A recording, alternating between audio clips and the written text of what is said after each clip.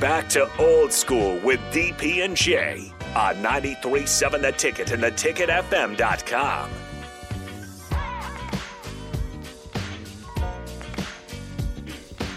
Welcome back, old school.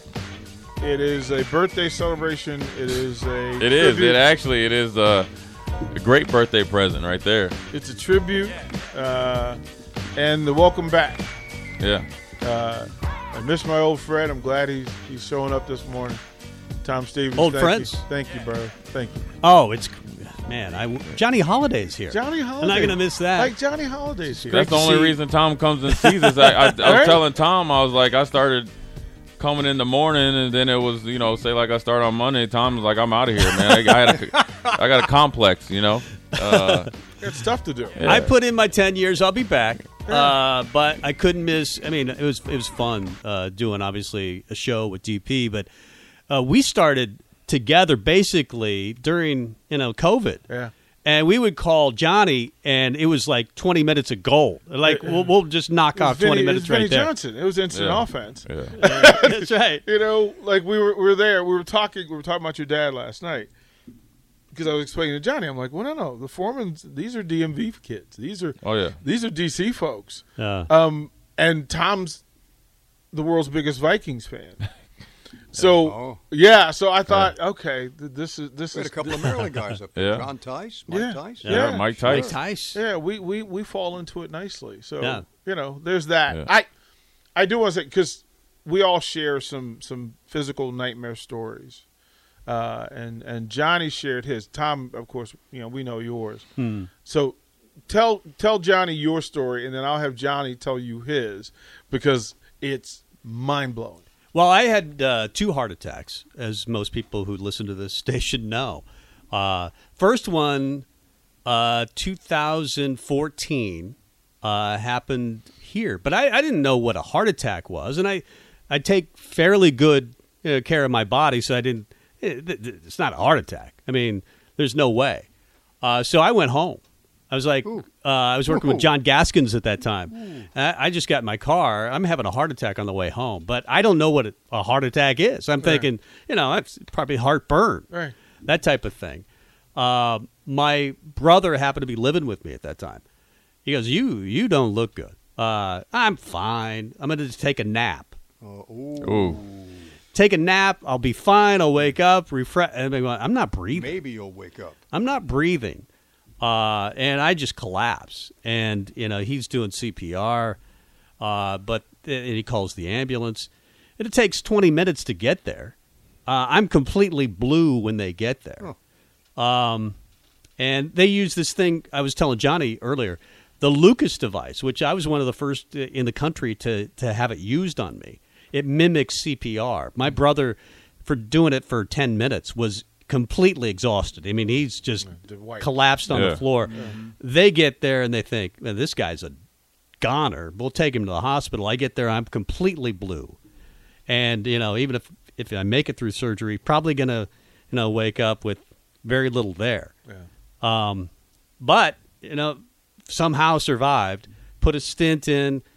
About 24 hours later, they wake me up thinking, this is probably not going to go well, but he's alive, So they snap their fingers, and where am I? And I'm talking to my wife now, that time my girlfriend, Heidi, and she says, you're in the hospital. I go, what happened? She said, you had a heart attack. I go, it must have been the baked potatoes. But they thought when we wake this guy up, he's going to be, gone. Right. And they realized after that conversation I was. Wow. But you are lucky. And then had another heart attack 2018. Yeah. 2018. But feel great. Same part of the heart? Yeah, that time they did a quadruple bypass. Again, that time had it at the station. Jake Sorensen takes me to the hospital. He, instead of going to the emergency room, or the emergency part, he takes me through the front door. Oh, Jake. We walk in there together. I'm having a heart attack. Jake. We're trying to check in. And there's this old guy making time with the receptionist. He's like, hey, how you doing? How you doing? And I'm like, heart attack. But so they finally get me up there, and I'm starting to feel better. But the alarm goes off, and all these nurses are rushing. I'm thinking, this isn't good. It must be that guy over there, because I feel great. They go, what's the deal with all this? My Lord. They go, this is you, buddy. You're having a major one, and so made it. But I'm still around. You can't get rid of me. You can't get rid of me. Johnny's story is a plane crash. Incredible. What happened there? Plane crashed. There you go. I mean, one of those like small. Yeah, Cessna 172. And I'd read a story in the Washington Post about this little old lady in Lovingston, Virginia, lived at the top of the mountain in a log cabin. This is December of 1974. Right. The story comes out by Ken Ringel of the Washington Post, who got a Pulitzer Prize for writing this story. It's about the mountain people of down in Southern Virginia, in Lovingston, and a flood. Waters came down the mountain, washed away homes, washed away people, drowned. This little old lady has a gigantic rock behind her log cabin. It's like a made-for-Disney television movie. The water's coming down the mountain, hit the rock, and go around the house. And she's saved. And she was 91 years old. So I read the story, and I called Ken Ringel. I said, hey, I think I'd like to, I see she just had a phone put in. I'd like to call this lady and put her on the air. I'm doing the morning show at WWDC in Washington. And he said, let me tell you something. She's very proud, doesn't need any kind of sympathy. So I would call and talk to her about her life, and it's incredible. That's all I'm going to tell you. So I called her up, put her on the air, we're talking, and I said, Miss Dora, I'd like to come down and visit with you sometime. Come on down. I said, okay. And so the next day when I come to work, there are boxes of clothing and food for this lady. Yeah. And we get so much we have to charter a plane to take us down there. So my daughter, who was 11 at the time, is with me. We fly to Lynchburg. The Red Cross meets us. So she'd given us instructions how to get to her log cabin. You go up 29. You turn at the abandoned feed house. You go up this dirt road. There's a tree across the road. Go around the tree to the next intersection. There's an abandoned gas station. You turn left. You keep on going to the top. That's where we are. And sure enough, that's exactly the way it turned out. We get up to the top of the mountain, a little log cabin, smoke coming from it, and she's on the front steps with a little apron, little knit hat on, a stick in her hand, and like 17 dogs and cats running around. And she wasn't about to come off the top of that step, and we weren't about to go up on that step. So we're talking, and I finally said, Miss Dora, we have some things here for you that I'd like to drop off to you from all the people of Washington who read the story in the paper. Well, all right, come on in. And she's got like a flashlight. Takes us inside the log cabin, and I see something go across the floor. Don't worry about that. That's Freddie the skunk. Don't worry about Freddie. He ain't going to bother anybody. And there are boxes of clothing and food and gifts from floor to ceiling in this big room.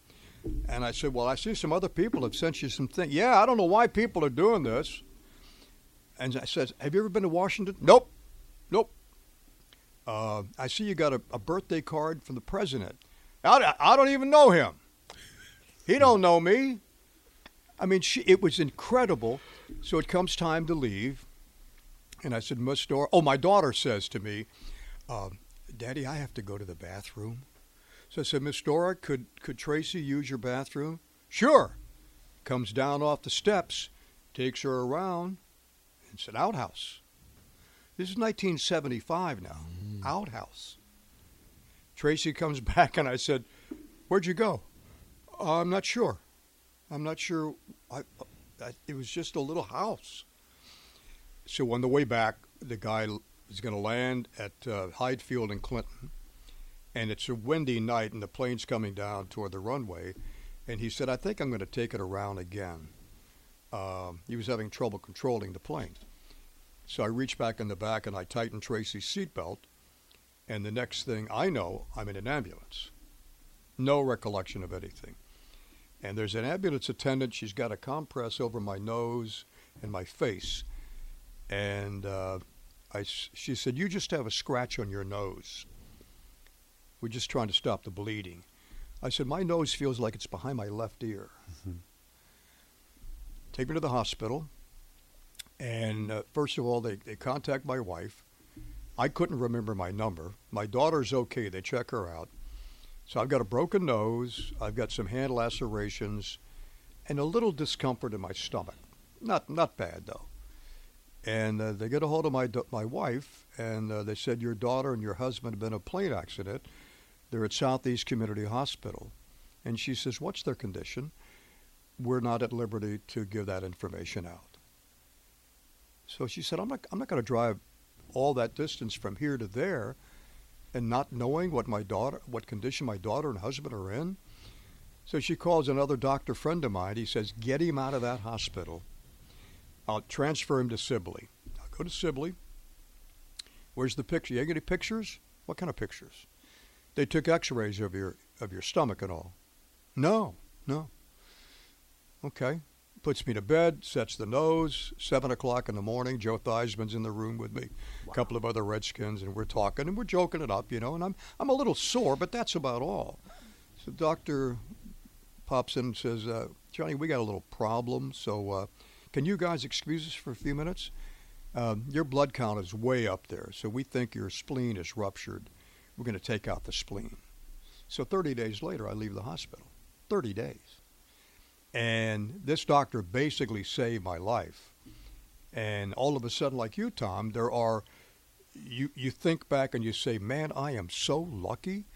Because how many times do you read about a small plane goes down in a Nebraska cornfield or an Iowa cornfield and a family of 5 is wiped out? Like that, you're either here or you're not here. And you change your priorities a little bit of what you're going to do, how you're going to live your life and do things. And it's just a fate that I was saved, basically. You have no memory of the actual crash of like, this is going down, this could be bad. Nope. No, nothing at all. Remarkable. No, that's crazy. And thank goodness I didn't. Yeah, right, I don't need that memory. We'll throw it to break here. We've got 2 segments to get in, but that's why I wanted to have this conversation. That's pretty amazing. That's amazing. To move things. Stay tuned. Johnny Halliday, Tom Stevens, Jay Foreman, and myself, Rico, man on the board. Thank you guys for listening. We'll be right back to Old School on 93.7 The Ticket. Watch Old School live on Facebook, YouTube, or Twitch. Old School with DP and J on 93.7 The Ticket and theticketfm.com.